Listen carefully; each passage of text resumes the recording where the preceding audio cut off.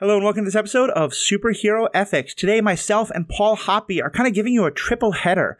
We're going to be doing a listener feedback episode, by which I mean that we got a great question about Guardians of the Galaxy, which we're mostly going to be talking about, and the questions about Guardians of the Galaxy and animal rights, which is something that's very dear to Paul Hoppy's heart, something that is very dear to my heart, in large part because of my friendship with Paul.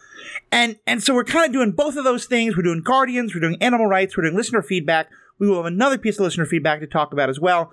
All that and more after a commercial break we have no control over.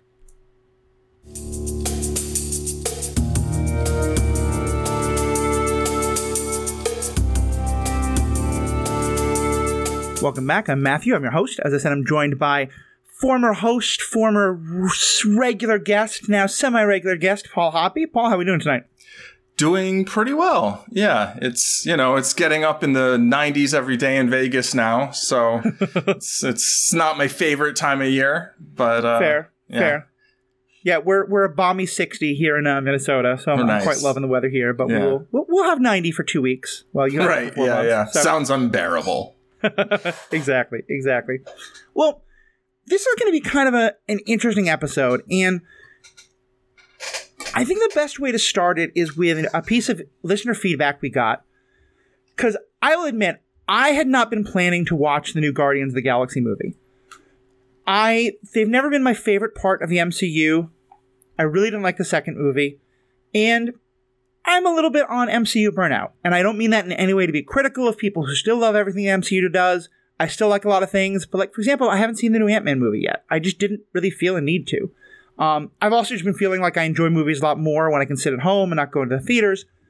But then I was finding the discussion about the movie online really interesting. And then we got this listener email from Sophia Lim. And Sophia writes, "Hi, Matthew. I love your Superhero Ethics podcast, and I'm writing to ask if you plan to do an episode talking about Guardians of the Galaxy Volume 3. I love hearing you and Paul Hoppy talk about the... I think hearing you and Paul Hoppy talk about this movie would be a great discussion, especially because Paul is such a big proponent of animal rights, and this movie has a lot of animal cruelty in it. I know you don't often cover movies right when they're released in theaters, but I hope that sometime in the future you'll consider an episode on it. Have a great day, Sophia Lim, she, they." Which, by the way, also awesome, including your pronouns. As someone who uses pronouns that were not what people would expect of me, they, them, I always just really appreciate when people just kind of normalize, like, everyone should just use pronouns, tell us what your pronouns are. So, putting that aside, though, so I decided to go watch the movie, and big spoilers for well, we're not going to spoil too much of the significant plot details, but I think we're going to spoil some of the general themes, and which are that the movie includes, as Sophia said, quite a lot of animal cruelty, but it is not presented from an exploitative standpoint. It's really presented from a standpoint of, hey, people watching this, like, the way humans treat animals in our own world, let alone in this world, is wrong and bad. And I think that's where really we're going to talk about it from. But we're going to do something interesting, because we're going to be talking about this movie and mostly talking about the issues that it raises. And one of the two of us, Paul, hasn't seen the movie yet.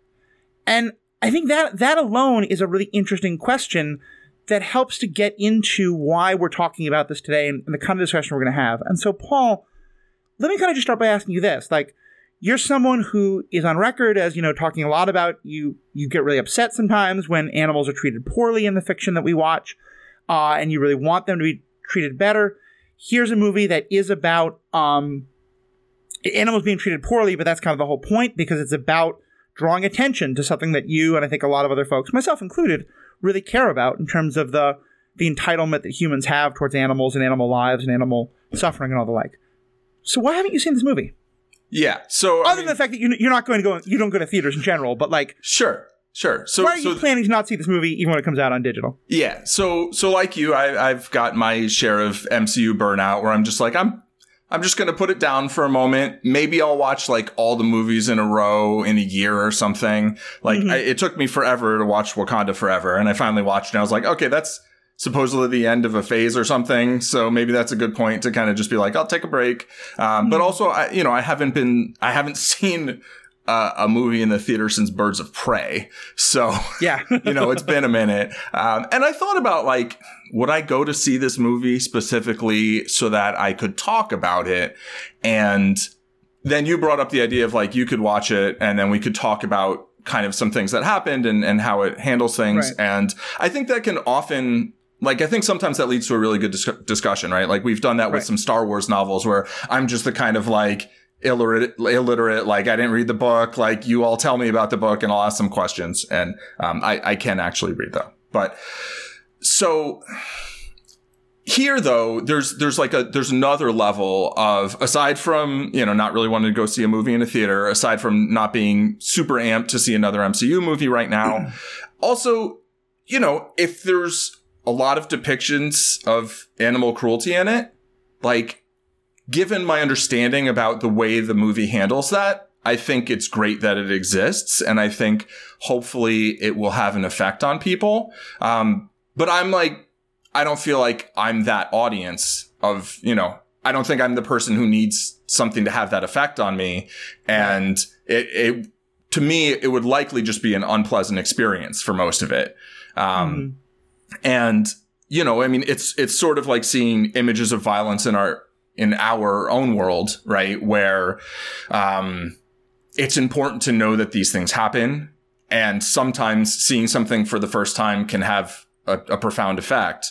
And however, I think at a certain point, it's like, all right, that's enough. I understand that this exists. I feel it on a visceral level, and I don't need a constant visual reminder of it, to keep in my mind that like, yeah, that's a thing and it's awful and I want to do something about it. Mm-hmm. Yeah. I think I remember first being a little surprised, but the more I thought about it, that makes total sense to me, because I know, like, in a similar way, when I met my partner, Mary, she, like I, is queer, and we were talking a lot about queer themes and stuff, and she was saying, like, yeah, she didn't want to see any fiction where characters died of AIDS, or died of gay bashing, and the point being, like, that she'd been exposed to lots and lots of that and had really, been immersed in that world and was a part of that world herself, and as a person, an activist, and a person who believed in all these things. And was like, maybe it's great if other people are seeing this, but I don't need to see it again to be reminded of why this is terrible. Yeah. And I know I've heard similar things from, like, black creators on here who say things like, look, like I don't need to watch another video of someone like me being shot by the police or something like that. And I'll say I feel the same way. Like, I don't need to see another shot of someone being shot by the police. Like, I get it. It's horrible. Like, let's do something about it. Yeah, like, I think that's the thing, is because I think, like, and here's the thing of, like, I don't want to judge this for anybody else or say, like, this group should always do it, this group should never do it, whatever. But, like, to me, I mean, watching this movie, I definitely had a visceral reaction of, like, being reminded of just how horrible our world is to animals. And everything from, like, the the meat industry and then the way animals are treated there, but especially, like, what this movie really kind of about is animal experimentation and things like that.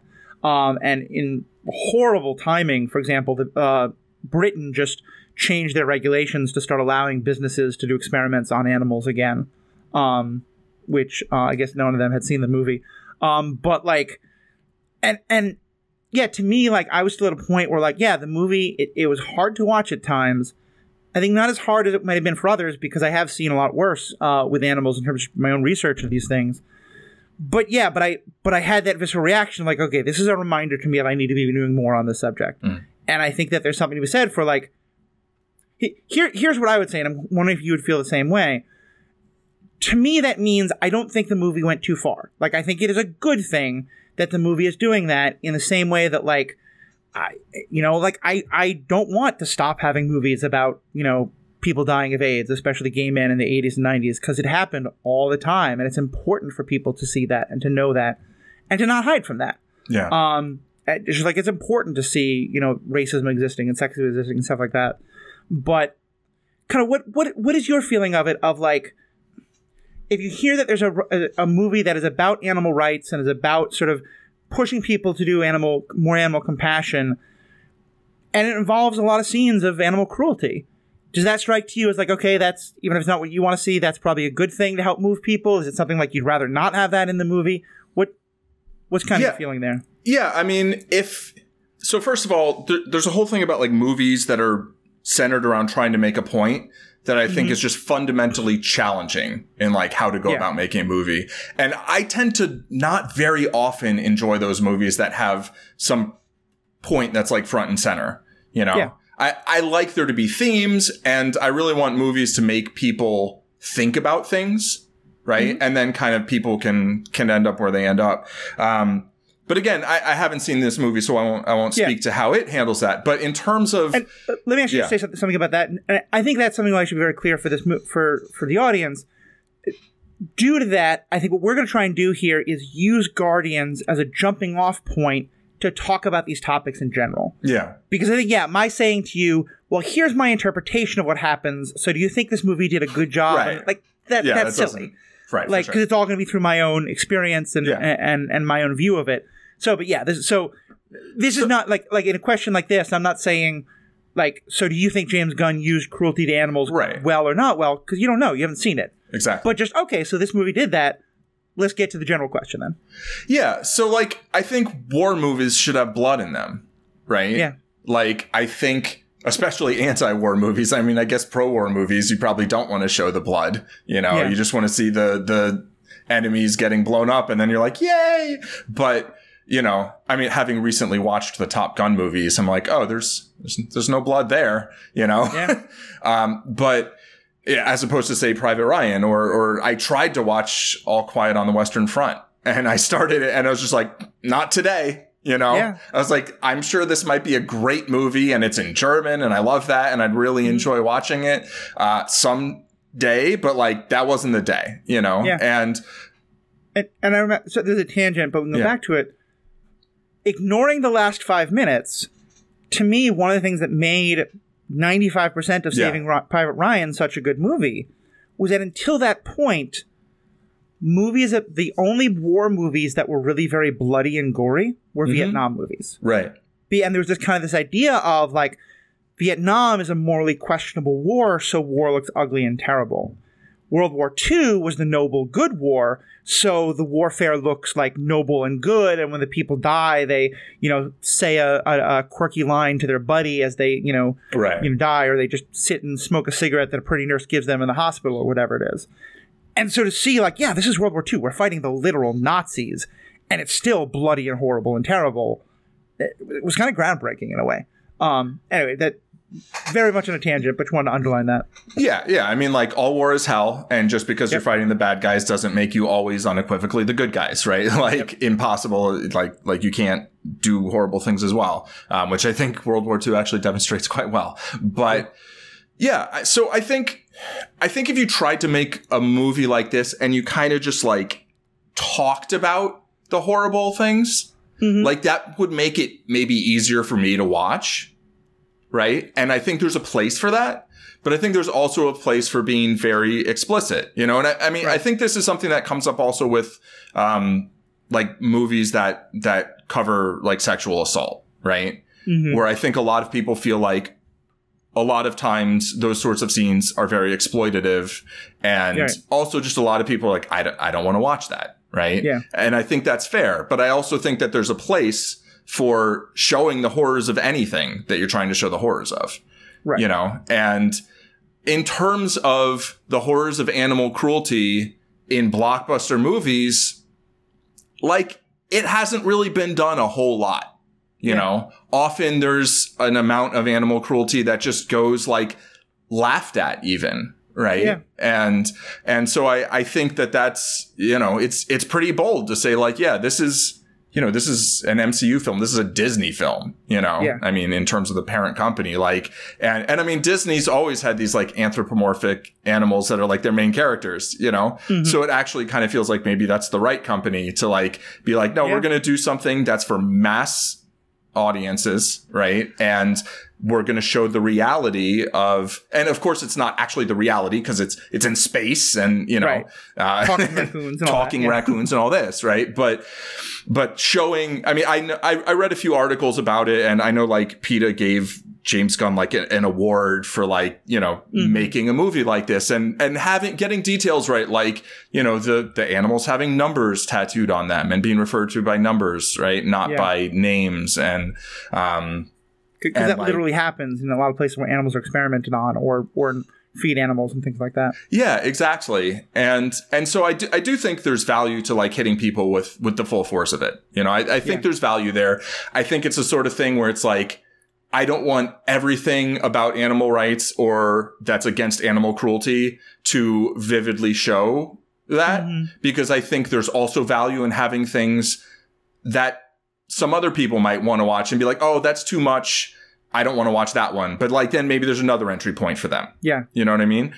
And I do think, and again, here, I'm going to talk about Guardians, not to ask you to evaluate it, but just to give some context and lead into a larger conversation. Like what you're saying about the movies that make a point. I tend to be a little bit fonder of those than a lot of other people, but even I would agree. Like, if it feels too much like you're making the point instead of making a movie, it's a problem.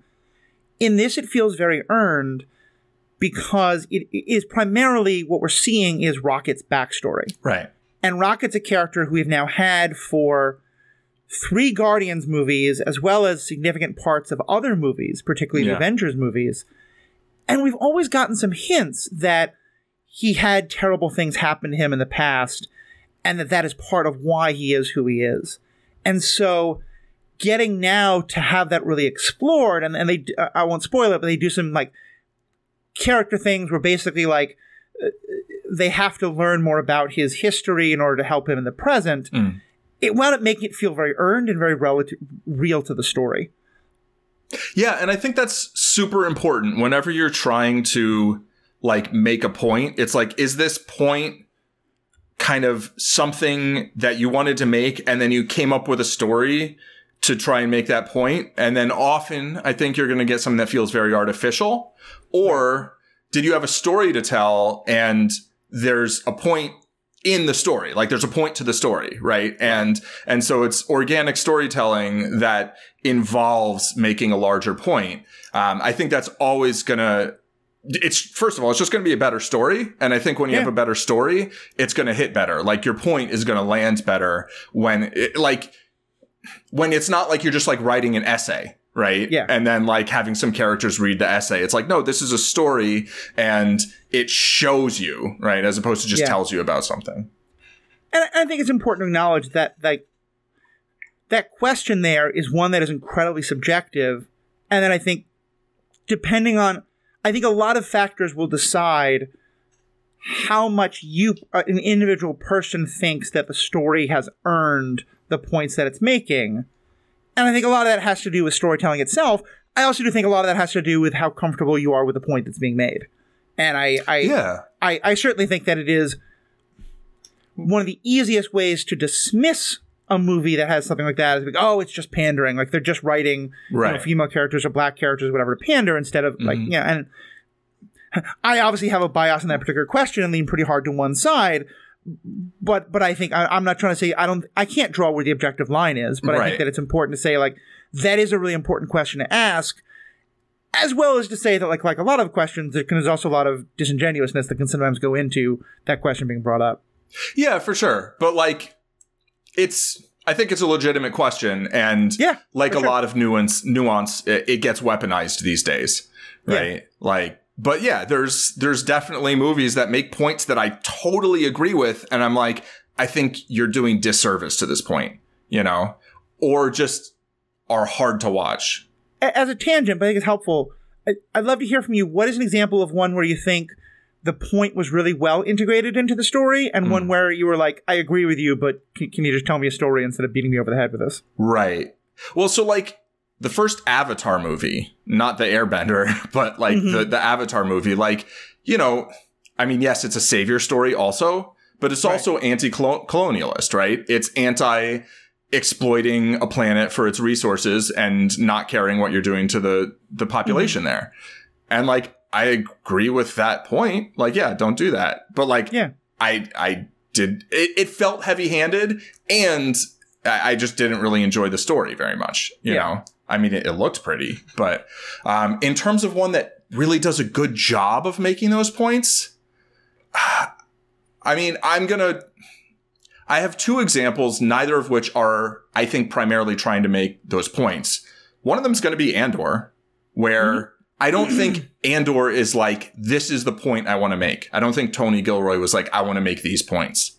Right. I think Tony Gilroy is a person who's read a lot of stuff and thought about a lot of things and had a story to tell and is telling that story and integrating a lot of those points into that story. Right. Yeah. And so I think those things also, like, the story is literally about like fighting against authoritarianism. So when you're, you know, and this colonial power, right? The empire. Yeah. And so it's like, it's not too on the nose to call it what it is, right? It's like you can literally just show it because that is actually what the story was always about, right? From the first Star Wars movie. And then another movie that I actually, I'm going to see whether I can get you to finally try watching this one again. But I would say Grosse Pointe Blank. Like, Grosse Pointe Blank is about a hitman who goes to his 10-year high school reunion. And like, sure, you know, but, and it's a comedy, you know, but it's got a lot of like, you know, leftist, like anti-authoritarian, anti-war type messaging in it. That's just kind of like worked in there. I feel like not super heavy handed, partially because it's a comedy, you know, but, I think a lot of times, I mean, you can have something like Andor where it's like, it is about fighting against an empire, quite literally. But I think also sometimes you can just have characters who have certain viewpoints and they can express those viewpoints in ways that at least are going to make the audience think. And when you do, I think that's sometimes I think that's potentially more effective because it's just like you're telling a compelling story and then you're weaving some things into it, you know? And I guess if you want to go with the MCU, like, I feel like The Winter Soldier does a pretty decent job of that. Yeah. You know? I think it's fair. Yeah, like I'd say, I think the MCU has been, for the most part, pretty good about these things. Not always by any means. But like, to me, one of the ones that I would go to most often is Ms. Marvel. Because, I'm sorry, Ms. Marvel, I definitely would. Captain Marvel is what you were going to say. No, I got confused. I do mean Ms. Marvel, although Captain Marvel, I think, also does it.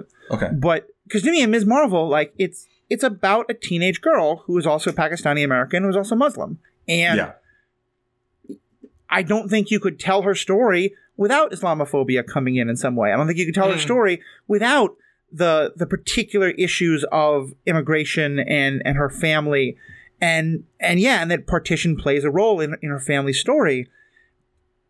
I felt like I learned a lot more about those worlds by watching that show. I felt like I had a lot more empathy and a lot more like, oh, okay, I can see this gives me a better understanding of a lot of other, you know, Pakistani American artists or things like that. But I never felt like the show was hitting me over the head with it because it just felt like it's just the story of this teenage girl who gets these powers and here's the cool things that happened.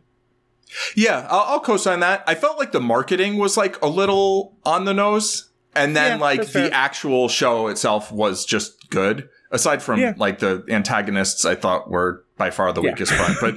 But team protagonist was fantastic. Yeah. So pulling it back to Guardians, one of the things that I thought was interesting was as the movie went on, there were a couple times where I had this moment of, okay, well, actually, I'm going to back up here a second and use the example that you just talked about before. The first movie, Avatar, I agree with you. I thought I appreciated that the movie was trying to tell a kind of anti-colonial, anti-imperialist story, but by doing it through what felt to me this white savior narrative, also, by the way, a very ableist narrative, but it's a whole other story, it really kind of undercut that message. Mm-hmm. There were a lot of things in this Guardians movie that I would watch and I would feel like, God damn it, Paul.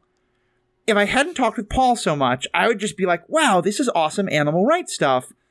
But the conversations you and I have had have started to get me to see these other things that undercut the message some. And then the movie would directly address that thing and change it. Mm-hmm. And so I want to kind of go through a couple of these and just use them to talk about, like, if I'm kind of right, and sort of how you would think about a trope like this and get into those general thoughts about that. Not the am I right thing, but just for that conversation. Like, I'll give you the first example.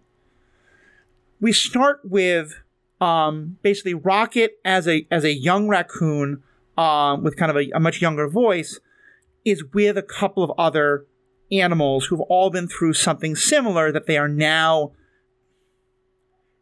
I don't know if sentient is the right word, but the word is like verbal, right? Yeah, I like mean, they can speak now English.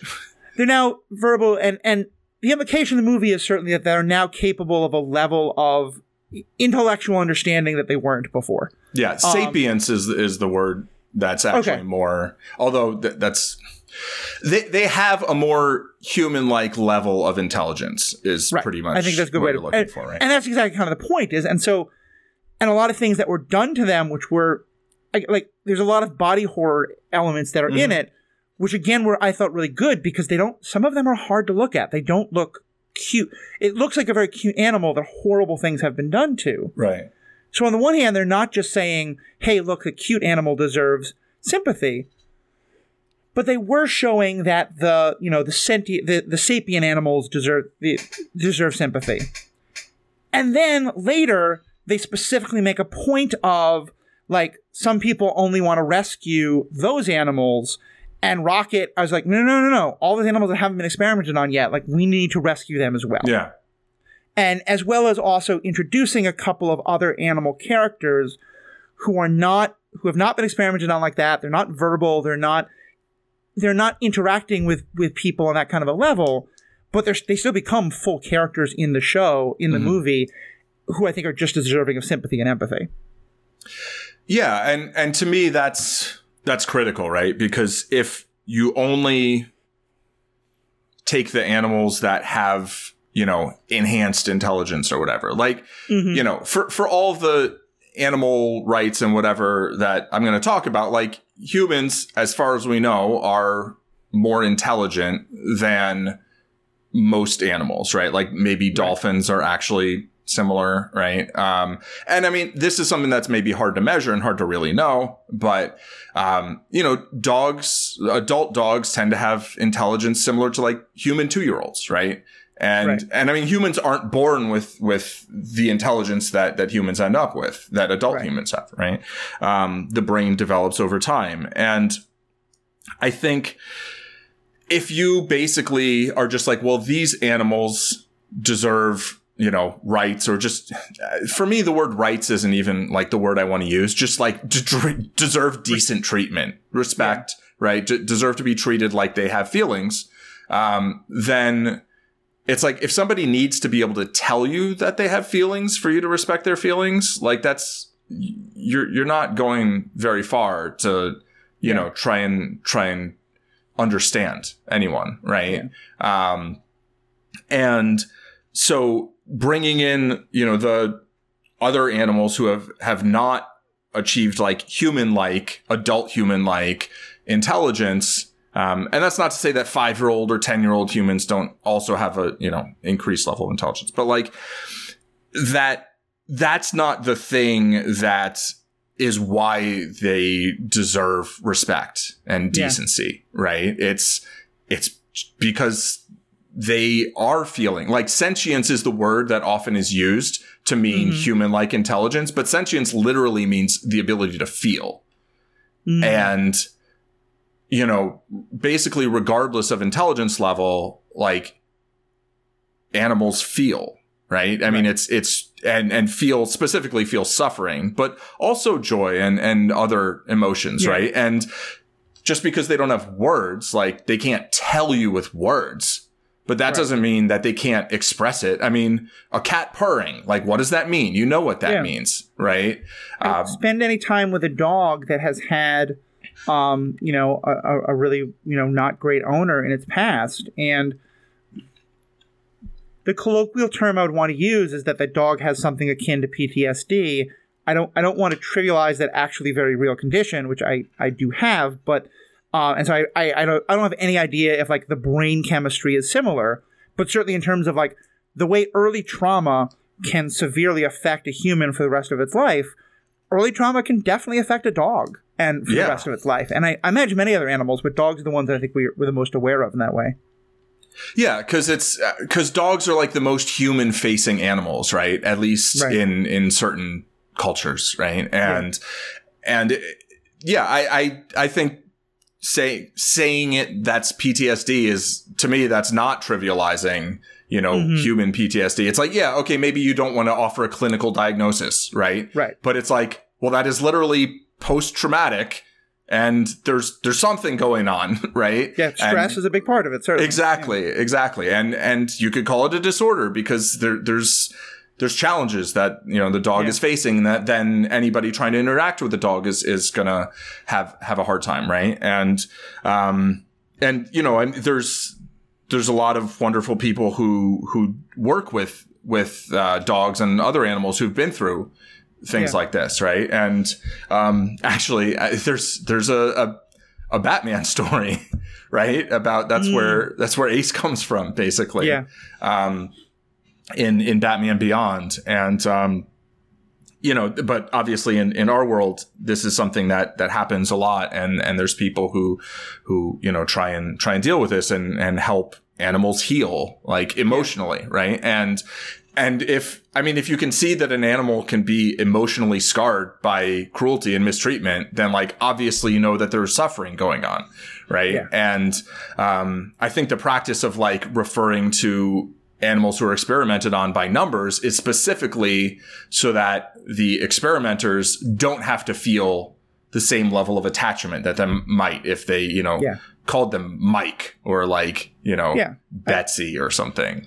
It's a way of shutting off the natural empathy or compassion that a person would feel. And I think we've talked before about how that's something that happens, like, that's a way that we justify cruelty towards other humans, and everything from, like, racism and sexism and, like, myth telling of, like, all these people. And that's everything from, like, the way people talk about trans people today to, like, the way the U.S. Army was taught about Japanese people as these, like, horrible brutes. And it happens in all cultures and stuff like that.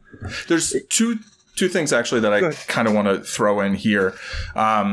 One is that I think this is another reason that people have such an easier time being awful to people who don't speak their language and being anti-immigration and anti-immigrant and anti-people who live in the United States but maybe don't speak English as much, right?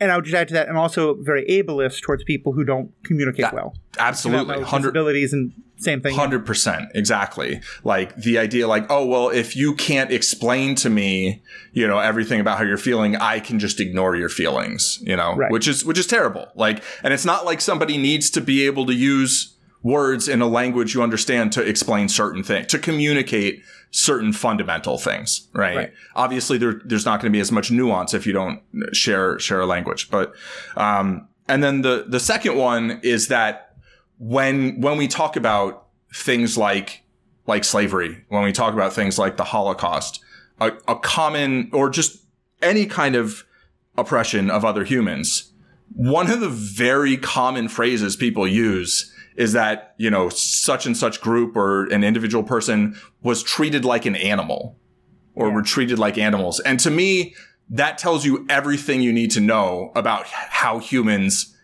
feel it's okay to treat animals. Yeah. Because the more subtle version of that, but I think it's very true as well, there is dehumanized. Yeah. Because it's okay, but if they're not human, then what are they? Right. It's animals. Exactly. Yeah. And it's like, I feel like the phrase dehumanized is a useful one, and the Black Sabbath album Dehumanizer is actually a very underrated album, but it carries a little bit of speciesism. And, there is a thing where it's like, okay, people get very angry. A lot of people get very angry, like, when you compare, horrors done to other humans with horrors done to non-human animals, right? And, like, I understand that. But, like, whenever I do that, it's not because I think that the horrors done to humans were less horrible than someone else thinks they are. It's just that I think that the horrors done to animals also rise to that level. Yeah. And it's like, it's like people being like, oh, what was worse? Like, slavery or the Holocaust? Like, no, that's not a thing, right? They're both maximum awfulness, and there's no need to, like, compare. Yeah, and I think that's important because I think there's sometimes the perception that, as a professional fundraiser, to me, one of the hardest things is that every time I write a grant or I'm asking people for money, I always sort of feel like I'm saying, like, don't give money to that cause, give money to my cause instead. Right. And I think that the nonprofit capitalist industrial complex, like, pushes that narrative, but I think it's important to understand that most of us are not engaging in that, and that includes vegan. The extremists from PETA, I think, often get bad attention, but every nonprofit cause I know has extremists. And I think for the most part, I very rarely hear a vegan being like, wait, don't give money to Black Lives Matter, give money to help stop this, animal experimentation. Like, they're all like, all this oppression is wrong, Yeah, exactly. And the thing that I would throw on top of that is, like, as someone advocating on behalf of animals, like, I understand animals can't really advocate on behalf of themselves within human society. Like, yes, there's the cow, I think her name was Bessie, that just escaped, like, and, like, she was a hero. There's a picture of her at the Candle Cafe, like, my favorite vegan restaurant back in the day. They just reopened a new one. But, like, on the whole, like, you're not going to see a bunch of cows, like, marching down to Congress or anything, right? Yeah. Whereas with human causes, it's like, there's always going to be someone who's trying to stick up for themselves. And I'm going to be like, yes, I have your back, Yeah. And I'm going to try and talk about it and help more people understand what the person is saying in self-advocacy. Right. But like with animals, it's just, it has to be a little different. The same way, like, if you were advocating for, like, 2-year-olds, right? Yeah. You would, it's just a little different. Yeah. No, I hear that. So the other thing that the movie did that really kind of struck me, and this one I know we've talked about before, but I want to use this as a chance to get back into it, is, again, with this idea of, like, okay, but, like, the cuddly, cute animals, those are the ones we care about. Right. And there were two ways the movie addressed this. The first is that there's a scene towards the end of the movie, some spoilers here, where they get attacked by these just, like, huge... They look very monstrous and scary to human eyes. Mm-hmm. They look a lot like kind of the rolling balls of teeth from The Force Awakens, if you remember that movie. Yeah. They've got tentacles and teeth, and they're roaring and chomping. Yeah. And they're getting ready to attack, and our heroes are getting ready to attack. And then Mantis, who's kind of the empath one of them, sort of steps up. Yeah. It's like, wait a minute. And she kind of, like, figures out these animals are just afraid. Yeah. And they're trying to be scary because they're afraid, and that's what is their instinctual reaction to do. And on the surface level, there's a, like, don't always be scared of the scary looking animal, but it actually goes a lot deeper to, wait a minute, a lot of the times that, like, an animal is attacking us, like, there's a difference between, like, you're in a wolf's territory and the wolf's trying to attack you because you're in its territory versus, like, the Imperial Guard is trying to shoot you because, you're trying to fight the Empire. Like, both of them may pose a lethal threat, and you may need to act accordingly. But in one of those cases, it's a, like, that human should be choosing otherwise. In other cases, like, no, this isn't just an animal doing what it's doing, and maybe you're the idiot for, like, putting yourself in that position, or maybe you can, like, recognize its fear and back away, which is exactly what winds up happening. And she kind of is able to connect with the animals and be like, no, they're just afraid. And if we can show them that we're not a threat, they're not going to be scary to us. Yeah. And I mean, that often is very effective in, in real life. Like, especially with like if you see a dog who's, like, growling at you, you don't, like, if you're aggressive towards them, they're going to continue to be aggressive, right? But often there are ways of diffusing things. But yeah, I mean,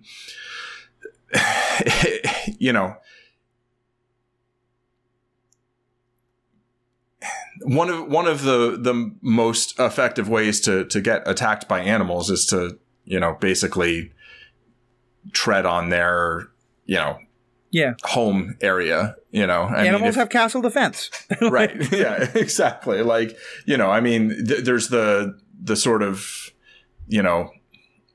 I don't know if it's a trope or whatever, but of, like, the mother animal, like, defending its young or whatever, or her young. Which, to circle back to pronouns, like, I do it as like a unconscious thing, but like calling animals like it and its is like a very interesting dehumanizing or, right. you know, depersonizing, to the point where I've actually contemplating using its pronouns myself to just be like, deal with it, you know, also because like at some point robots are going to get called it and its and like will probably be sentient.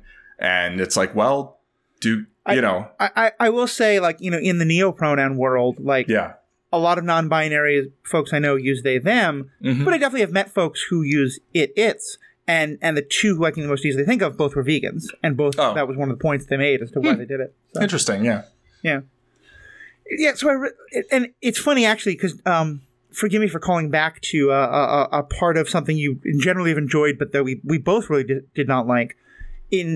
To me, this is something that Star Wars has gotten this exact same question both very right and very wrong, which is so striking to me, in that in Mandalorian Season 2, there's this whole episode, basically, where they go to a planet where ice spiders happen to live. And the movie is portrayed, like, the show shows them as, like, these big, scary monsters that are going to kill our poor, helpless characters. And then we're supposed to kind of cheer as the ice spiders are just slaughtered en masse. Whereas, like, they're just defending their home that these people have come and invaded. Yeah. And I didn't like it at the time. You especially helped point out what was problematic about it. And then I rewatched Rebels. And there's a whole sort of plot line in Rebels about how big, giant spiders that look terrifying are not actually scary if you're not scared of them. And I was it just kind of made me, like, laugh. Like, okay, Filoni, you're really good for the most part at, like, referencing your own stuff. But here's an issue that you previously got right, and now you're getting wrong. Right, because, well, did Filoni write that episode of, well, so in Rebels, actually, they kind of have both sides of it, because there is the whole, like, earlier on, there's an episode that really bothered me in season 1, where, you know, basically Hera and Sabine, I think, go to meet up with Fulcrum. And I won't get too into the details, but, like, basically there's a bunch of scary looking animals and they kill a bunch of them, you know, and then later, like, you know, they communicate with them, but it's a different they, right? I mean, it's like, it's Ezra and Kanan. But, like, so I feel like Filoni kind of, and I think this maybe gets to another point where I feel like some writers, and certainly a lot of people, I think, kind of selectively, you know, can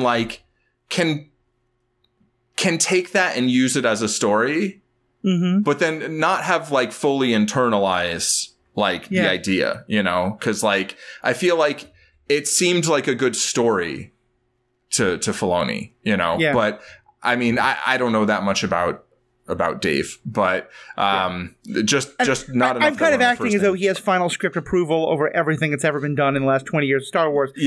Which is it's not that case, but just to kind of but I get it, and to me, it's like there's so here in Guardians of the Galaxy 3, right? You've got a bunch of stuff about experimenting on animals, right? Which is, I don't know whether it's for science or whether it's for personal gain or what. And you can address that or not. But, like, to me, it's like, I think it's going to, I wonder whether it will be easy for someone to see this movie and think, oh, well, experimenting on animals is horrible. We've got to stop that. We must, we'll do something about that. But, like, you know, eating them is fine, you know, or keeping them in cages for you know, for dairy and whatever. And, I mean, that's the sort of thing where, like, if I were writing the movie, and, like, this might be the sort of thing where it would be a challenge to kind of bring it back around, but, like, I would probably have, like, Star-Lord going to Earth and, like, trying to order a burger and be like, I just can't do it, you know? Yeah, and I will say that is one, like, there's a kind of larger issue here also in terms of, like, movies that, like, you know, we're at, like, level 5. It sounds a little patronizing, but, like... Let's do it. Let's patronize. Yeah, but, like, we're like, there's a particular issue that you have done, like, numerous levels of analysis on and gotten into numerous levels of nuance. And there's a movie or a TV show that's introducing the basic concepts to people. You know, and where you're like, okay, well, I could get really critical about how they're still not getting it right, but at least they're starting the conversation. There is a running thing in the movie that I really didn't like that felt very clearly like the movie is saying, we want you to feel bad about the way animals are treated, but we're not saying you have to be a vegetarian. Mm-hmm. Which is that people are walking around eating, like... First of all, I rewatched the first Guardians movie and forgot that it opens up with Star-Lord just, like, kicking these little rats all over. Oh, yeah. Yeah, and, like, picking them up and singing into them. Basically, like, the delicacy on the planet that they're now on most of the time is, like, those rats on a stick that someone has roasted. Right. And, like, numerous characters are shown eating them, I think including Rocket at one point. Right. And that is never questioned in the slightest. And that felt to me like either A, it was just a glaring oversight, B, more likely it was an intentional way of the movie being like, yeah, we're going to push the animal rights thing, but don't worry, you should still go have a hamburger after this and not feel bad. Yeah, and that, you know, that to me, I'm sure would bother me a lot, you know? Yeah, I mean, it bothered me, and I still eat meat, yeah. There's stuff in live action Star Wars where there's similarly, there's something with like those, you know, that annoying little loud dude who's like hanging out with Jabba. There's like them on a stick or something. And like, I don't like that. You know, I think, I don't know if it's on Tatooine or what, but like, that to me, that's like an opportunity, you know, where it wouldn't even have to be like a big thing, right? That's like, that could be like a 15-second beat. Yeah. Where it's like after going and doing all of what they've done, like coming back and being like, oh yeah, huh. You know, and it's like, you don't even have to have them be like, oh, I am now never going to eat. Just like posing the question even, you know, and like drawing the connection. To me, I do believe in like better than nothing, you know, like I think, getting people to start to question things is better than not doing that. Right. You don't always have to connect all the dots for everybody, but like, you know, I do think it would be nice to like, put a little bit more like than what it sounds like. It sounds like that issue definitely went completely unaddressed. And, there's two funny things I'll say about it. One is that maybe not funny, but sad. I think you're right. I would have liked it if they had done just a little thing on that. I think if they had, the number of people who felt like, or who would claim that this was now an example of a movie that was just making a point at the expense of good storytelling would go up significantly. Because I don't know. I'm not saying that's a reason not to do it. Like, I think it's a hard calculus to do, but I'm guessing that level of challenging people would have, and maybe to me that's a good reason to do it, but like, I do think that would be the thing that would push a lot of people to be like, whoa. Like, I'm comfortable feeling like this guy who tortures animals is bad, but no, like, you know, just let me eat my burger in peace. Right. Yeah. So I mean, obviously we don't know and won't know, but I feel like, to me, it's like, so first of all, obviously there's already a fair number of people who are saying that, and you know, the outrage machine is still working, right? Well, and to the flip side on that, one of the biggest, not one of the biggest, but one of the forms of outrage that I've seen is that apparently a lot of kids are going to this movie and then being like, Mommy, Daddy, I don't want to eat animals anymore. That's fantastic. And parents are annoyed that their kids are vegetarians. So, like, even if it had that, some kids are getting the right message there. Yeah, perfect. Yeah, I mean, parents, you gotta understand your kids have agency, and there's a reasonable chance they have better ideas than you do. But, you know, and that's why I think like a 15-second kind of almost throwaway, like you could blink and you could miss it, but it's there, would be the way that I would want to try and address something like that. Because I think if you had a big 5-10 minute, bonus plot arc or whatever that's really hitting people over the head with it, I don't see that being as effective, you know? Yeah. I mean, maybe that's a different story or whatever, right? But like, I think I think often there's room to do subtle things, you know, that can sort of satisfy a point that I want to see without, I'll put it this way. I think you could try and write a scene like that and like potentially ruin the movie. Yeah. Right. Yeah. Like, and kind of undermine your point by being just way too on the nose and just, it could just not work. Right. Yeah. But I also think, like, when you told me that's a thing, to me, that feels like, oh, that's a way better way of doing it than like having some like Star-Lord on Earth and cheeseburgers. You know? Yeah, all you needed would be Rocket, like a bunch of them going up to buy more of those like rats on sticks, and Rocket being, yeah, no, actually I'll pass, or something like that. You know, or like, not today. You know, it's like, it doesn't even have to be like a character being like, I am now a vegetarian. Like, sure, that's great. Like, I'd like to see more vegetarians represented in fiction, but like, even just to like, you know, right now, I'm not gonna like that. To me, is enough to just like put just a little idea. Yeah, you know, just like, I think it's a good way of putting it. There's one last thing that the movie did that I get, and that's kind of on a similar note, but a little bit different from what we were just saying, but it's on that same, like, recognizing that a creature looking scary to us doesn't mean that it has less moral value, or less moral worth. And it's where our heroes are all trying to find all of the animals that are excuse me, of all kinds and rescue them. And Mantis is going through and, you know, to the different cages, and many of them are human animals, many of them are clearly not. They're animals from just other planets. And she goes into one cage of an animal that is just, you know, I think designed to the words that come to mind when I look at it are ugly and scary. Right. It's got, like, you know, a lot of big teeth, and it looks weird and misshapen, and it just is like, ah! And she has that initial reaction. Mm-hmm. And then immediately she says to the animal, Oh, no. I saw something scary behind you. I don't think you're scary. You're beautiful. Come, let me help you. Mm-hmm. And it was such a, like, not only does she acknowledge that her fear reaction to this animal is not unjustified, but that it's wrong. You know, that there's nothing inherently scary or wrong about this animal. Right. And that it's just as deserving of being rescued as all the others. But that she also, like, and this animal doesn't speak to her. This animal doesn't, as you were just saying, doesn't express any emotional reaction to her reaction. Yeah. But she still feels no, I need to reassure this animal that I wasn't scared about it. Right. And I was just like, that again is a moment of, yes, you're not going to 501, but you're also like, you understand that at 101, there's some things you're still missing, and you're going a little further than that. And I appreciate that. That was maybe, in terms of like the portrayal of animals, portrayal, not betrayal, was maybe my favorite moment of just like the thoughtfulness that went into that one scene.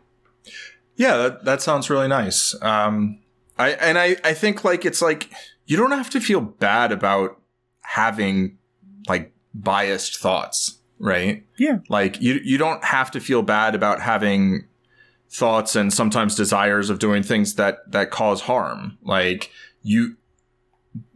your thoughts are your thoughts, right? Your feelings are your feelings. But like being able to recognize those thoughts and feelings and then still take an action that is not harmful, but that tries to undo or ameliorate or whatever harm you may have done or may potentially do.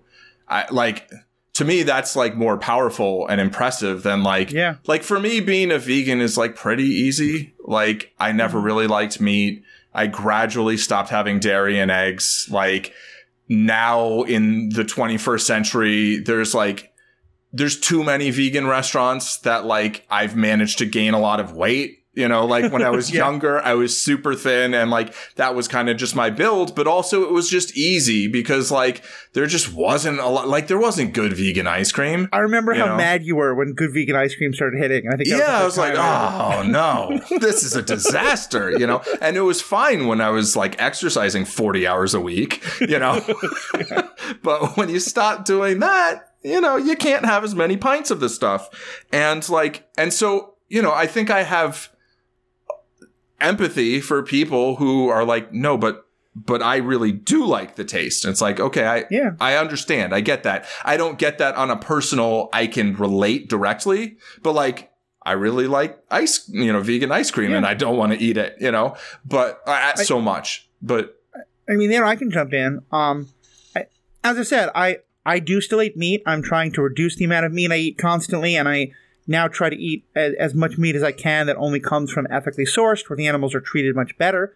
but they are still being killed so I can eat them. And I think that's something that a lot of people are still going to find ethically objectionable. And as more time goes on, I may change that entirely. And if folks judge me for that is completely fair. But I'll say one kind of meat that I used to really enjoy because I thought it was the best chicken sandwich that I'd ever had was Chick-fil-A. And once I came to understand what they were doing with the money and how harmful it was to people like me, or even if I wasn't a person like that, but especially that, I was like, no, I haven't had a Chick-fil-A sandwich in like 5 years, 7 years. And when I hear someone say, everyone should give it up, it's not even any good, my reaction is always like, that's bad propaganda. Yeah. Because what you're saying is, what I would hear if I was still eating them is, when you say I shouldn't eat them, you don't understand that I am giving up something. Right. You know? And this is all kind of a tangent, but I think that's an important thing. I think it is completely valid for someone who's just like, yeah, like I don't enjoy it anymore, and I'm just enjoying this other stuff, and that's great. But also recognize that's very different than the person who's like, no, for me, I know also, and this sounds like justification. It's not. It's just more part of the thinking. Like a lot of it's also tied into like, food is my self-medication, so I don't drink or do drugs. And like that's a thing I also work on as well. But it's that we all have everybody has such very psychologically, socially, economically complicated relationships to food. For myself, at least, what I'm much more interested in is helping people understand how to make healthier choices, better choices, more ethical choices, and figure that out along the way. Yeah, and that was all a very long tangent, and I apologize. Sure. Yeah, I have never had Chick-fil-A. I'll say that, but that is very easy for me. I feel like it. Like, I would like to see a world where just people didn't eat animals anymore or animal products. If I live that long, that would be fantastic. I'd be super happy about that. Someone's going to have to invent some anti-aging stuff because I think it's going to take a long time. I do think that's a reasonable future, honestly. Especially in terms of sustainability and whatnot. But, when it's like maybe 1% of the population is vegan, maybe I think less than 5% of the United States is vegetarian even. It was 3% for a long time. If you ask me, like, would you rather double the percent of the population that was vegan or have everybody who eats meat cut their meat intake in half? It's like, of course, it's the second one. Yeah. Right. It's like, yeah, I'd like to have more people that I fully agree with, but like, ultimately, to me, it's about, how much harm is being done, how much suffering there is. And, if you can cut that in half, not by, through an infinity gauntlet or something, but, but like, and so that's, to me, it's like, I'm a very all or nothing person, right?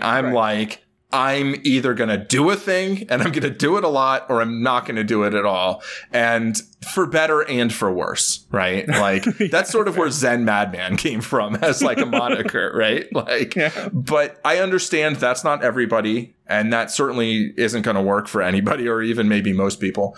And so I think, if you feel like if you feel conflicted, I think it's important to understand you don't necessarily have to, make whatever change you want to make all at once. If you do and you can, that's great. I'm in support of that, but if meatless Mondays is like the best you can do, like that's better than not meatless Mondays. You know what I mean?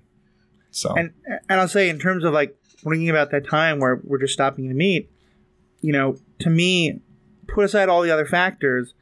Right now, when I walk into a store, a regular pound of meat might be a certain price. The stuff that I like, where it's ethically and locally raised, and it's more environmentally sustainable, and the animals are treated much better, is probably going to be $1 to $2 more a pound. And the Impossible Burger stuff, the lab-grown meat, is going to be another $1 or $2 more a pound. And that's often, I think, right now, one of those is subsidized and the rest aren't. And that's right. Yeah. Often a whole set of topics. But that's a whole thing. And there is literal lab-grown meat. Like, that's actually a thing now, which isn't what the Impossible is, right? The Impossible is something else. But I thought Impossible Burger was that, but you might be right. It? You know what? They didn't make it for me. I'm like, this tastes gross. Yeah, because it is made for the person who wants to replicate the meat experience. Right. Exactly. I'm like, could it taste more like tofu? Yeah. No, that's not generally what I mean. I want tofu to taste like tofu, but like, yeah, the really meaty taste things. I'm like, I'm not your target audience. That's fine. I'm glad it exists like this movie, but I'm not really the target audience, and that's fine. All right. Well, anything else you want to say on this? Because there's one other piece of feedback, and it's a bit of a doozy that I want us to. I think there's like 2 or 3, not as long as this, but kind of 2 or 3 sub issues it's going to raise. But any other last things you want to say about this topic? No, I feel like I just gave my, impassioned plea to like, eat fewer animals if you can't eat no animals. And, that's, I'll close on that. Like, it sounds like this movie does a good thing. It sounds like it does at least a reasonable job of it. Like anything, I'm sure it could do that better. I didn't actually see it, so I'm not commenting on how it's actually, executed. And, I don't speak for animals, but I try to speak in defense of them when I can. No, I think it's fair. And just, I can't let this go without making one general review comment about the movie. The movie was a lot better than I expected it to be. I think it was a very good 90-minute long rocket biopic backstory origin movie wrapped in a 2-hour and 30-minute Guardians of the Galaxy movie. I just thought there was, especially because you get a lot of scenes of the Guardians without Rocket. I'm like, why would I watch this? Like, he's the most interesting character. Yeah. But they by the end, if you ever do watch it, just in terms of like a movie trilogy, they wrap up a lot of the stories in really interesting ways. And in a different context, they do a lot of stuff with relationships that I thought is ethically really interesting. Mm-hmm. Particularly the fact that Peter Quill, whose feelings towards women have, I think, raised a lot of eyebrows, my own very much included. And they don't have him get back together with that's a big spoiler there, sorry, but we said spoiler warnings. Gamora is the name. Yeah. I was thinking if I should cut that out. No, I'm going to keep it in. We said spoiler warnings, but yeah, it's a that I'll talk about in a different topic. But I was very happy with how they did that. I thought they did a lot of other really good things. They're just very, emotionally aware. And then have a mid-credit scene that apparently, if you look closely, doesn't look like what it looks like. But it looks like the new version of the Guardians of the Galaxy are like helping all the people who've been rescued be settlers, and they're just going out to slaughter a bunch of wild animals that are attacking the settlers. And I was like, but apparently, like, it's a little too blink and you miss it, but they're all supposed to look like cybernetically advanced, like they're robotic or something. Like, yeah. But it was just like, what? Did you not just watch the movie we just watched? Oh dear. But anyway, a lot of great stuff there. So thank you so much, Sophia. That was a great piece of feedback. Yeah, thank you. And then there's another piece of feedback we got, and I'll admit, I have been quite bad about following up on feedback. I'm going to try and catch up on it, and then this summer in general has been really rough, but by the end of this summer, my hope is that we're going to be much better about getting you all the right feedback at the right times and things like that. This feedback comes from some time ago, but partially it's because I spent a long time wondering, like, how do I want to talk about this, and whether Paul should be a part of the conversation or not. And then Paul, of course, was not a regular guest anymore. And so I talked about it with Paul, and I think this is the right time to talk about it. And it's an email that raises a couple of different related but different topics, since we're going to kind of go through them one by one. And again, Paul read this email as well and was okay with it being read. And it's from Sean McNeil. And he says, "First, I want to say thank you for doing the Superhero Ethics podcast. Both you and Paul challenge me regularly to think differently than I normally would. As I get older and my boy grows, I find the idea of sharing thoughts and opinions with others unlike myself more and more important. I don't like Paul at all, meaning I know we wouldn't get along in a social setting. Just way too different, probably to the point where we would purposely avoid each other out of respect for not ruining the night arguing about something dumb. As for you and I am the I, these are Matthew, I could go on forever about my thoughts on organized religion, I had terrible experiences, but your honesty feels real, and I feel like we could spend hours challenging the way each other views and interacts with the world. The point I would like to challenge, the entire idea of great power comes great responsibility altogether. And this is some time ago we did an episode about that Uncle Ben Spider-Man idea of great power comes great responsibility, and is that actually too much pressure to put on heroes, etc. And he continues, I found that the majority of the discussion focused on the idea that this was generally a good thing, or that if you have power, no matter how you feel at the start, you will revel in the responsibility at the end. I think it's all garbage. Who is anyone to put that responsibility on any being, super or not? Who decided Superman is responsible for saving the world? The people? I'm a person. I have no right to tell Superman he must save me. The government? Haha. It'd be pretty narcissistic for them to give themselves the responsibility, right? Take it out of superhero world. I am a fairly privileged white male. I have the power to stop some sort of injustice just by being a white male. Narcissistic of me to say. In some way every day. Is it my responsibility to seek it out because I have the power?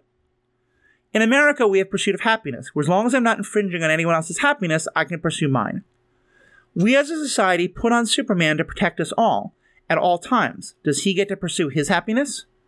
It may make him happy to save me today, may make him happier to spend time with Lois instead of stopping my car crash. With great power comes great power. No one has the right to tell me what I must do with it. As long as I'm pursuing my happiness, not getting in the way of anyone else's, just wearing my mask in the grocery, and walking out as someone who refuses to wear one screams at an employee. Just because I have the power to step in doesn't mean I have the responsibility to. Please don't ever stop making me think, Sean McNeil.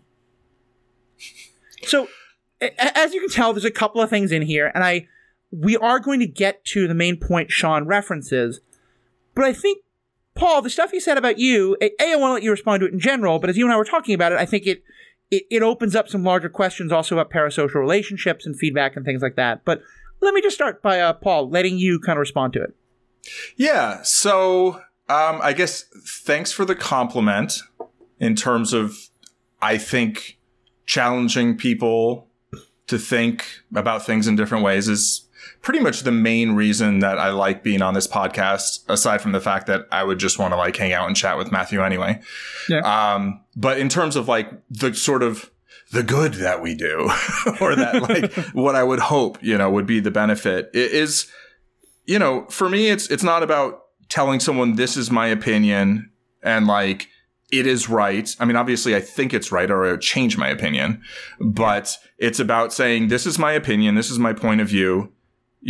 Thanks for listening to it. And if it sways you, great. If it doesn't, that's fine. Right. And so I think like the like, you don't like me, like you don't know me, you know me on a podcast, you know how I talk about certain things.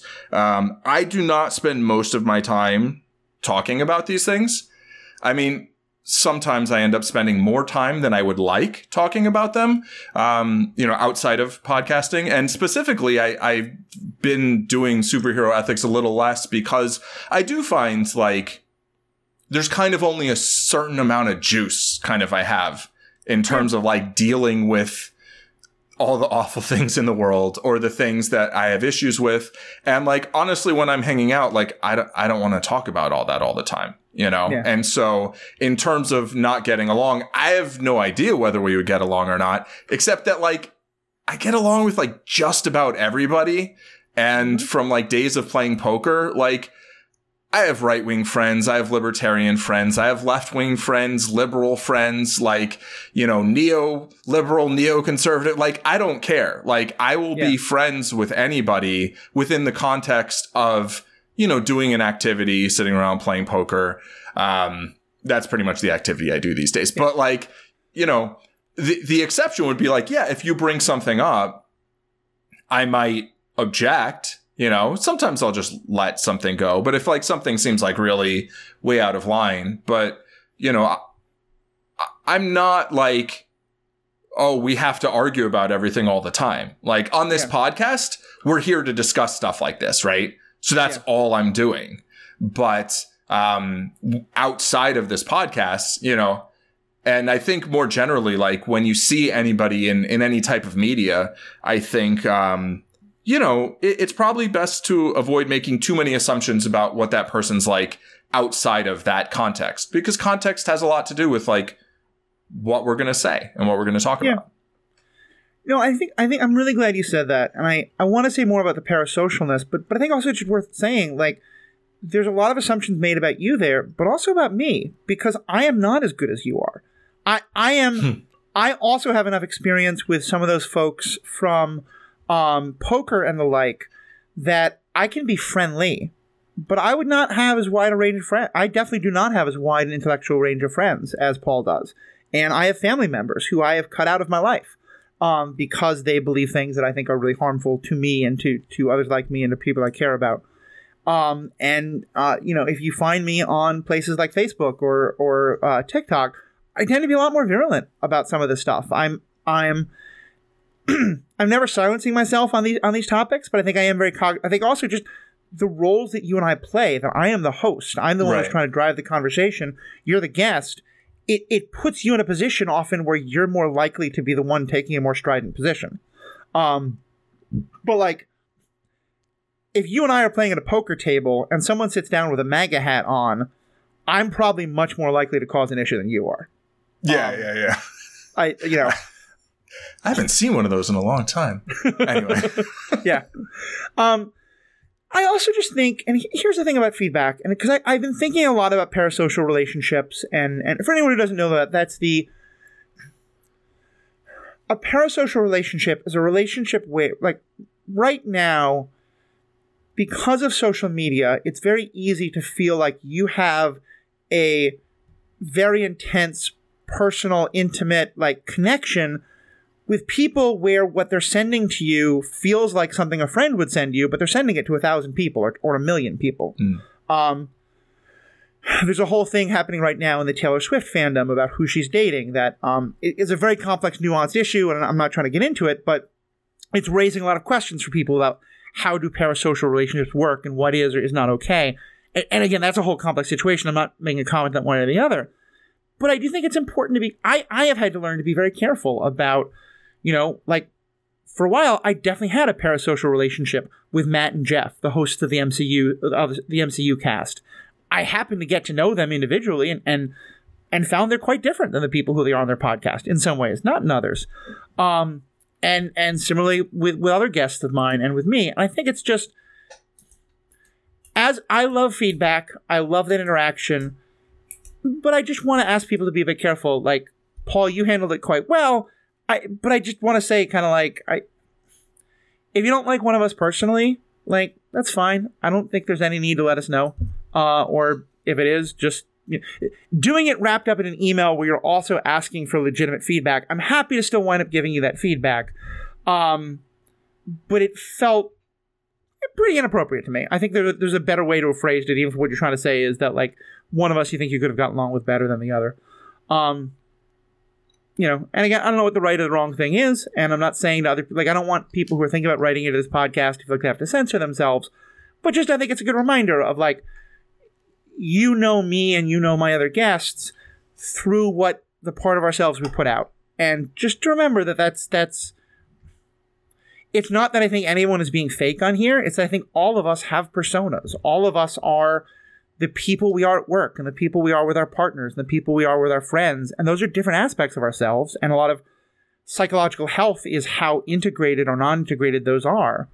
But if you see only one of those, you're only seeing one of those.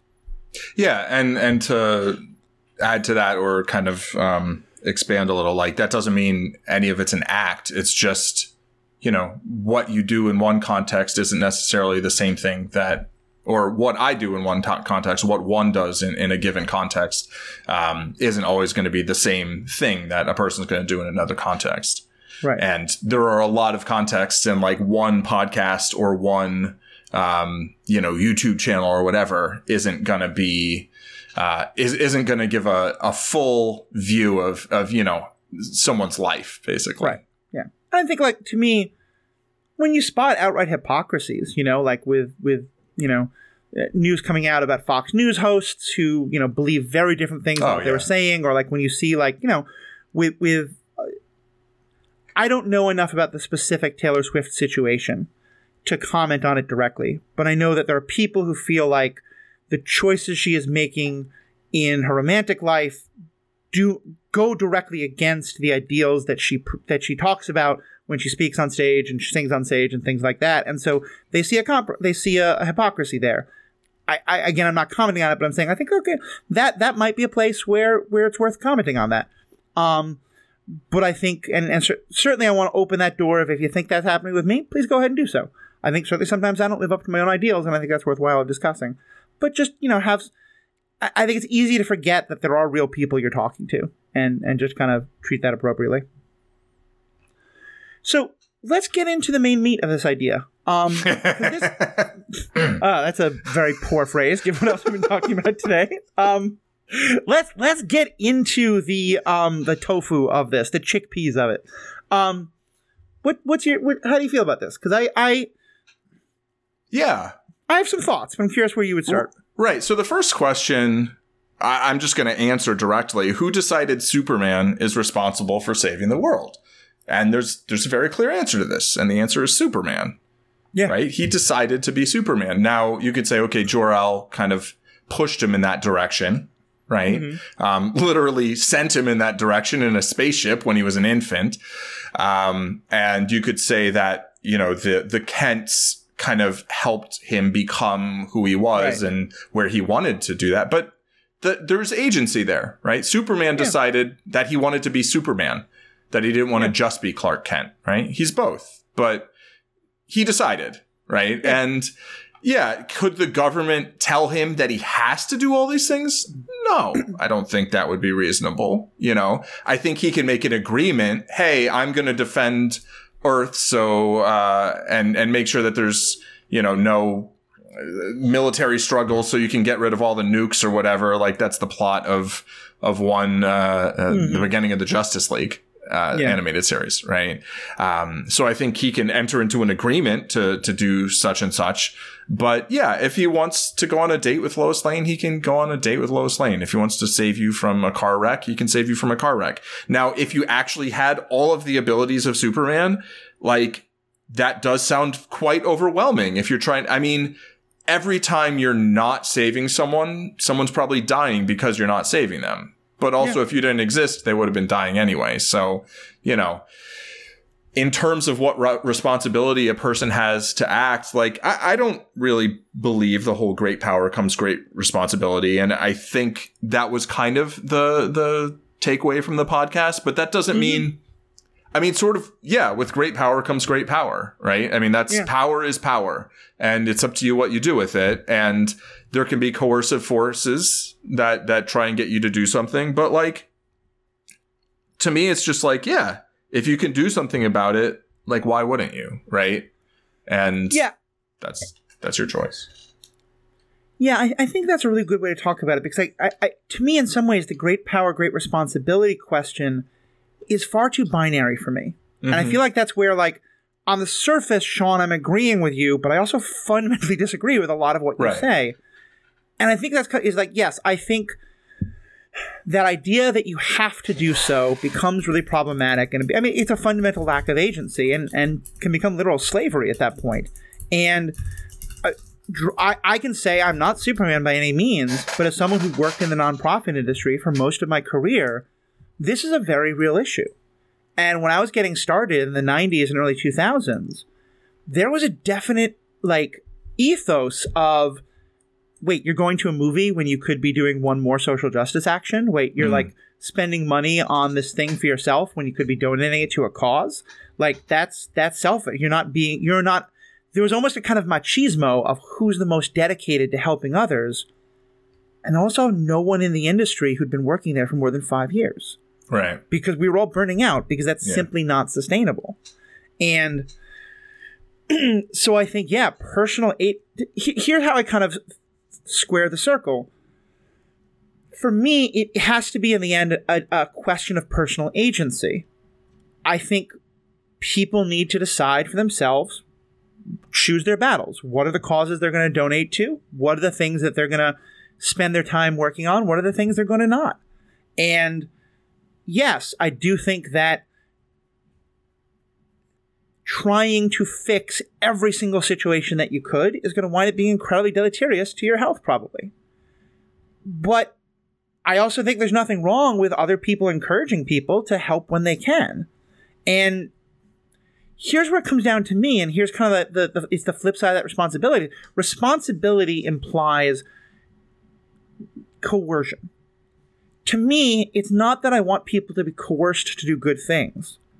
It's that I am a person who feels like I should do good things, and that affects my personal decision-making. And if you're not, I'm not going to want someone to force you to. I just might think you're kind of a jackass. And here's where I do think that there is that level of responsibility understood in a very different way. Because, and here's, I think, Sean, where I would most disagree with you. And this is something, Paul, you and I might disagree on as well. But, like, you talk about how kind of you're a white male and that you have that power, but is that your responsibility? And to me, I think the thing that you're missing, that I think a lot of people miss in these conversations, is that someone being a white male and thus having the power to help, and other people not being white male, or whatever the position of power is, and thus being in a bad situation that they could use help, those things are not disconnected. They're often very connected. And often the amount of power or privilege is a word that I think has gotten very overused and misunderstood, but whatever word you want to use is directly related to the people who don't have that, who are having problems that you might be able to fix. And I'll give a very personal example for me. I am white. I'm not male, but I'm male presenting. I get a lot of male privilege.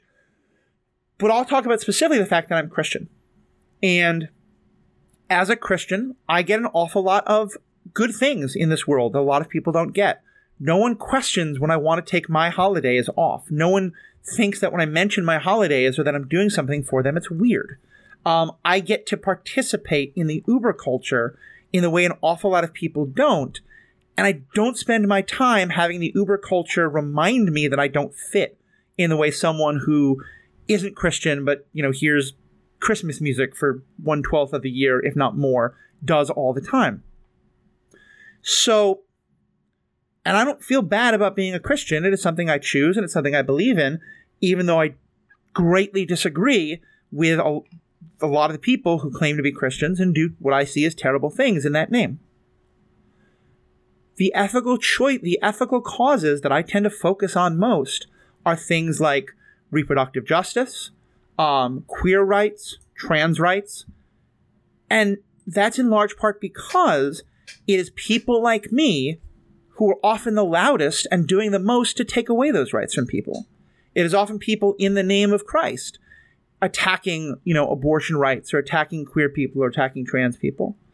And so for me, I see a direct correlation between if I go into a room and say, as a Christian, I think this is wrong, there's an awful lot of people who will listen to me in the way they wouldn't if someone said as an atheist or as a Jew or as a Muslim or whatever. Yeah, they just call me a godless heathen. Yeah, exactly. Whereas if I can quote the Bible at them, they're going to pay more attention. So the nature of my being Christian gives me that power. And there are people who are directly hurt by Christians. And so, yeah, I do feel like those two things are intrinsically linked. In the same way that, I benefit an awful lot by the fact that people like me took over this country. And so I do feel there's a native restaurant in our town, Owambi. I think I'm pronouncing it right, Owamji, perhaps. They only serve ingredients that grew here before Columbus came, and they employ all indigenous folks and do an awful lot to support indigenous businesses and things like that. I go out of my way to try to support that business because I feel like, I am the beneficiary of all the things that were done to do horrible things to indigenous people. Do I think that means every white person has to do that or that there should be a law compelling it? No. I do think we should have laws set up to address injustices, but to me that's not about helping, that's about making a society function. I think that's a fairly different question. But, and I promise I'll get to the end of this rant and let Paul jump in, but for me I think that's where it kind of comes down to, is that I don't I think responsibility is the locus of responsibility is your own internal discussion about when and where you're going to get involved. And I think other people can contribute to that the way they can contribute, like every person decides what level of, are they going to lie to other people? But other people can be like, hey, lying is bad, and you can make your decisions about it. So I don't want to live in a world where people are compelled to act upon the power they have to do good. But yeah, I'm probably going to judge you based on it. And with some understanding of, I don't know your circumstances and all that, but all nuances aside. All right, rant over, go. Yeah, so I think you make a really good point about the difference kind of between, I guess, relativistic power that comes at the expense of others, right? Mm-hmm. There's power you can have because other people don't have power. And I think that's largely, that's a social phenomenon, right? Mm-hmm. And then there's like Superman's power doesn't make other people less powerful. I mean, I guess by comparison, they're less powerful, right? Like the military is less powerful because there's Superman, right? Just in terms of by comparison, but he's not actually taking power or resources away from anybody else. And in terms of things like privilege, which again is a word that I've had thoughts about, but I think if we're just going to kind of use it hand wavy, like there are resources, this planet has limited resources, right? And social power is a thing, and often one person having more of it means someone else has less of it. It doesn't necessarily have to be that way. I think there are other ways that society could be constructed and that people could live with one another and with the other inhabitants of the planet. Things don't have to be a zero-sum game, but in many ways things are a zero-sum game, right? Like they don't have to be, but that's how some things do function. And when they do, then when your power comes at the expense of someone else's, not because you've taken it, but because you've been given it, I do think there is something to be said for like, maybe you should give some of that back, right? Yeah. To make things equal, as opposed to like, which is completely different from like being born with exceptional intellect or strength or whatever, where it's like that doesn't come at anyone else's expense. That's just a natural characteristic of you. And do what you will with that. To me, I think to kind of summarize what I was saying in the first place, and I think a lot of the gist of what you were saying, Matthew, at the end of it, it's like, it's your choice, but I may disagree with your choice. Yeah. Right? Like, in many ways, to me, it's just about compassion. It's about, like, to me, that's what the movie was trying to get at more than anything, is it's trying to be, like, I think so much of the ways people choose not to act, and by the way, I do, like, Martin Luther King in particular had a lot of great things to say about this, but I do hold to some idea, the idea of, like, choosing to do nothing is a vote in support of the status quo. Like, and that's, not that like that I think idea can be taken to an extreme, but like there's something to be said for like when you are in a system of injustice, it is not necessarily your duty to rescue everyone from injustice, but you're participating in that system, and so to some extent you're giving more power to that system without challenging it. But to me, what like a movie like Guardians of the Galaxy does is to say people participate in systems that do terrible things to animals far out of their sight. And we want you to have to look at it. We want you to have to look at what goes into the shampoo that you buy that was tested on animals. We want you to have to look into, all these kind of things.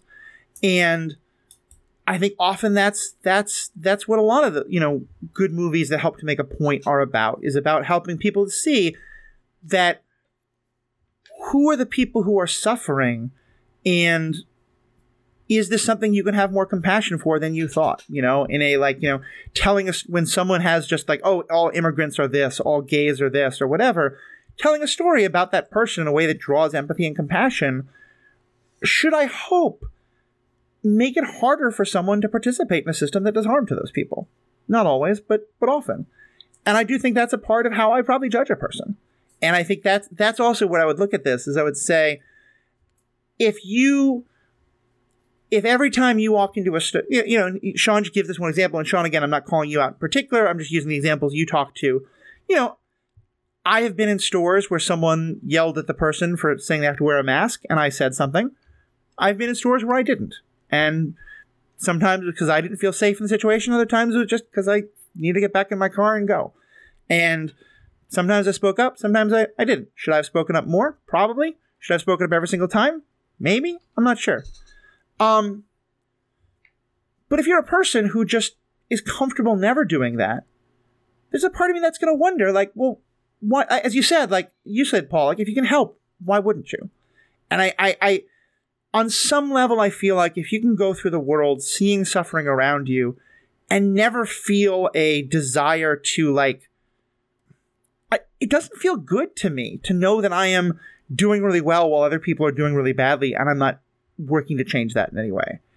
And I think that's where, again, the internal responsibility again comes into me. Is like, it shouldn't be responsibility. It should be, I would hope people have some sense of compassion and some sense of empathy of, like, hey, other people are suffering and maybe I can do something to fix that. Yeah. And you can't do everything all the time, right? Yeah. But I think it's worth asking yourself, like, what can you do? You know, and by what can you do, it's not even just like physically, possibly, like, what can you bring yourself to do, Yeah. And yeah, like the mask situation, like, I actually haven't really been in that situation, interestingly, but like, you just don't go out anywhere near as much as I think I do. No, but also, like, when the whole thing started, I was in California, and like, yeah. You're not going to get away with that in California. Yeah, know what that's I mean? fair. Like, it's just the balance of things was a little different. Mm-hmm. And by the time I moved to Vegas, like, basically people were just like, whatever. But I think what I would probably end up doing was, I don't know if I would say something, but I would probably physically align myself in a way that, like, that hopefully communicated to the person who was getting screamed at that, like, there was someone physically in their corner, and like, if things looked like they were going to escalate, I'm quite certain that I would intervene. Yeah. And you're also because that, go ahead. Like, you're someone who, both is, you are tall and you look able-bodied, and you also have quite a lot of martial arts training. Right. I would say for me, how I react probably is going to be largely dependent on, am I standing on two legs or am I in my wheelchair? Sure. But I know certainly that there were times where, I didn't feel safe challenging, but I at least went up to the person afterwards and was like, hey, I just want to know, I really appreciate you, like, working to help make this store safer, things like that. Yeah, and that's another way of trying to support someone, basically. And I think that's the other key here, and I think this is something that often the great power, great responsibility lacks, and this also goes back to the parasocial relationship. On a general level, I am comfortable saying, the more power you have, the more I want you to be using that power. And particularly if your power is linked to the injustices. Like, to me, like, if you're a billionaire, you could give me an extreme corner case. But for the most part, if you are a billionaire, there are probably people who you are paying to do work that has helped to generate that money that you have. And my first question is, like, well, could you have paid them more and not be a billionaire? I'll give you the corner case. Sure. The corner case is like J.K. Rowling. Like, J.K. Rowling made a ton of money from writing. That's almost the only thing you can do where the fact that you make a ton of money isn't basically built upon the fact that other people were underpaid. Mm-hmm. And then what are you doing with that? Well, we know what she's doing with it. Right. Right. And like, I think you said that's like, and even there, like, I don't know anything about the publishing deals and like the editors and all that, but you're right. That's probably the closest you can get. I know people would hold up someone like Oprah or like, other personalities, but even there, it's like, okay, well, how much are the people who work under her like getting paid and all that kind of stuff? But yeah, point being, but yeah, it's about, so what are you doing with all of that? And that was a tangent to the main point I was going to make, which I've now completely lost. My bad. Oh, but what? No, My it's okay. bad. I do it all the time. Oh, but just, again, I think here's the thing. I I think the flip side of this, and this is the parasocial relationship, is that reminder of I never know what someone else's battle is, you know? And so I might look at someone who looks physically imposing and think to myself, oh yeah, that person should have been involved. I don't know if they got, violence done to them as a kid or something like that, or for some other reason, like doing that is just not something that they're psychologically or capable of, or maybe they have like actually a much worse physical situation than I can see at a glance. Yeah. I'm very comfortable talking about in the aggregate, I think it is better for people in these kind of situations to help in these kind of ways. But I think, again, with that parasocial relationship, when it becomes, I only see a small part of this person's life, but I know they could be doing this help and they're not, like I think happens with heroes a lot, I do think that's where I can draw the line of being like, I want to encourage people to make what I think are better choices, but I want to be very careful judging any one individual's choice when I don't really know the whole story. Absolutely. Absolutely. Yeah. All right, well, I think I can make the individual choice with the power that I have to act responsibly towards our schedules and wrap this conversation up. We're going to have a quick conversation for the Patreons about a completely different topic, but one that is very dear to Paul and I's heart, Michael Keaton and Batman. But in closing, Paul, for those who are not patrons, where can they find you? Yeah, I'm Zen Madman in a bunch of places. Basically, the only way I interact with the world very much these days is tweeting about chess. And, so I'm Zen Madman on Twitter and Twitch. I'll stream again someday. And, I have a bunch of YouTube channels, but I haven't made a video in like a year. So That's fair. That's fair. And I am Matthew Fox. You can find me under The Ethical Panda. I kind of have my, if you go to The Ethical Panda, you'll find both this and my Star Wars podcast, Star Wars Universe podcast. Lots of great content there. And most importantly, all of our ways to give us feedback. I promise, like I said, I'm going to try to be a lot better. June is going to be a crazy month, but starting in July, we're going to be a lot more regular with feedback, getting back to it on a regular basis. There's a lot that's been coming in. Send us emails, send us tweets, find me on TikTok, find me on Twitter. Let me know what you think. We'd love to hear it. One quick note. Paul didn't hear it, but there's I am right now kind of in two worlds. This podcast was part of Stranded Panda for a while. I'm still very connected to the Stranded Panda folks and still going to appear on a bunch of Stranded Panda podcasts. But these podcasts are now officially part of the True Story FM family of podcasts, where you'll often find Marvel Movie Minute, among other things. A whole bunch of us got together and each made statements about how we're in support of the writer's strike that's happening right now, that I imagine will still be happening by the time this airs. If it isn't, great. But you will probably have heard an ad where my voice, along with others, talks about why we're supporting the writer's strike. So just a reminder that we wouldn't have these interesting things to talk about if writers didn't write interesting scenarios for us to talk about. And you got to be good at it. As we said, if the writer's just saying like, hey, here's the point, generally there's not much to talk about. It's the best writing, I think, is ones that give some nuance and give some room and either make a point or often, I think, just leave you with a question. The fact that, and again, this is kind of the basis of this whole podcast, was that Paul and I both watched the movie Civil War, in which there was a fundamental conflict between two characters, and came out disagreeing on which character is right. And that, I think most people are more on Team Cap's side, but there's good arguments to be made on both. That's phenomenal writing, to be able to write a movie where people can come out of that doing that. So again, just support writers. Writers are awesome. AI will never do it, the thing. That's kind of my, I think responsibility we have is not cross that picket line and don't watch AI stuff and all the rest. So you heard that. Patrons, stick around for a little while longer. As for everybody else, we have spoken. I'll co-sign all that except for the anti-robot bigotry. I mean, robot writers need to get paid as well once they exist. But right now, what we have is a pale limitation. Yes. Robot writers do. Robot plagiarizers do not. Yeah. Welcome back. All right, to our patrons. Because I watched a movie in theaters, I did something that I try mostly to avoid, which is watched a trailer. And I want to talk about the trailer with Paul, and I got Paul's full permission to spoil it, because I'm not going to spoil any advanced details. It's just naming something that I think most of us know already, is that Michael Keaton is going to be playing Batman in the Flash movie. And I don't really have even a specific question. I just wanted to tell you the experience I had and get your thoughts and kind of launch in this conversation. The most recent prequel for it, the first 30 seconds of the prequel are just about Michael Keaton kind of deciding to be Batman again. And I got really excited. There's a Michael Keaton Batman movie coming out? Oh, no. This tells you how little I'm actually paying attention these days to things. Yeah. And then I remember, the trailer reminded me, oh, wait, no, this is a movie about an emo boy who runs really fast. And Michael Keaton's going to be in it, but it's not a Batman movie. I was so crushingly disappointed. And just kind of, and granted, I've greatly enjoyed Flash and other things. I've never really enjoyed Ezra Miller's Flash, and certainly there's a lot of stuff about Ezra Miller that's now pretty awful. That's a whole other different topic. And maybe this outside of the tender loving care of Zack Snyder will be a lot better.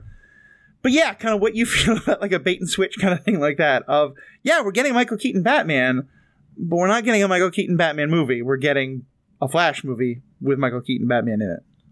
Right. Well, so what? Wasn't Michael Keaton in the Batgirl movie that didn't get released?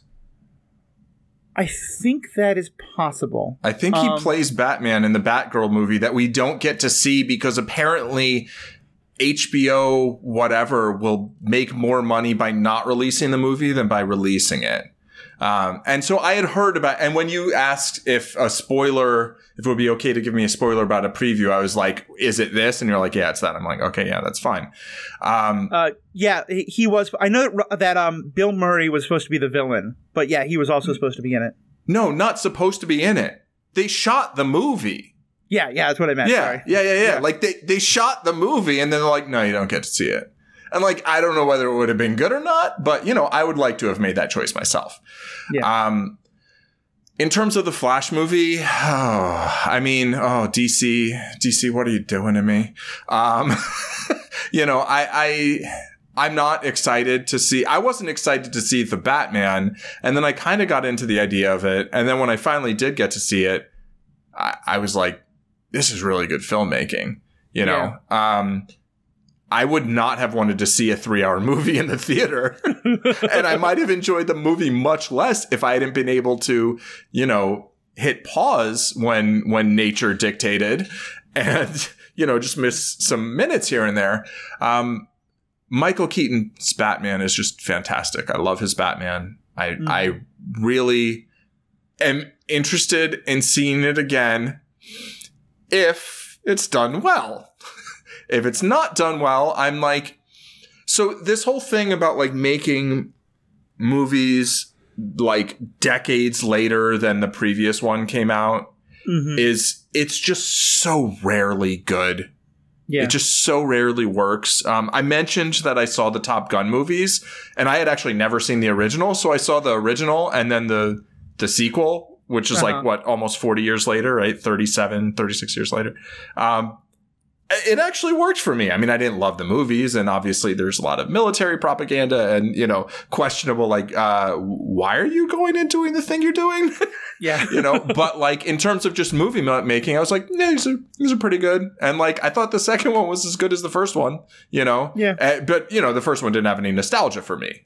Yeah. And so I think if you could watch Batman 89 now for the first time, and then watch Michael Keaton's character show up again in the Flash movie, maybe that's a very different experience than whatever this is going to be. But I already had a pet story, a story that I was thinking of actually writing and probably not be able to get made, but I don't know, maybe, which is Batman Beyond. Someone do Batman Beyond with Michael Keaton. Yeah. Especially, if you want to do Michael Keaton Batman Beyond with someone totally new, that could work. But Robert Pattinson could use a mentor. I'd be all for it would be somewhat different in that the origin of it would be different.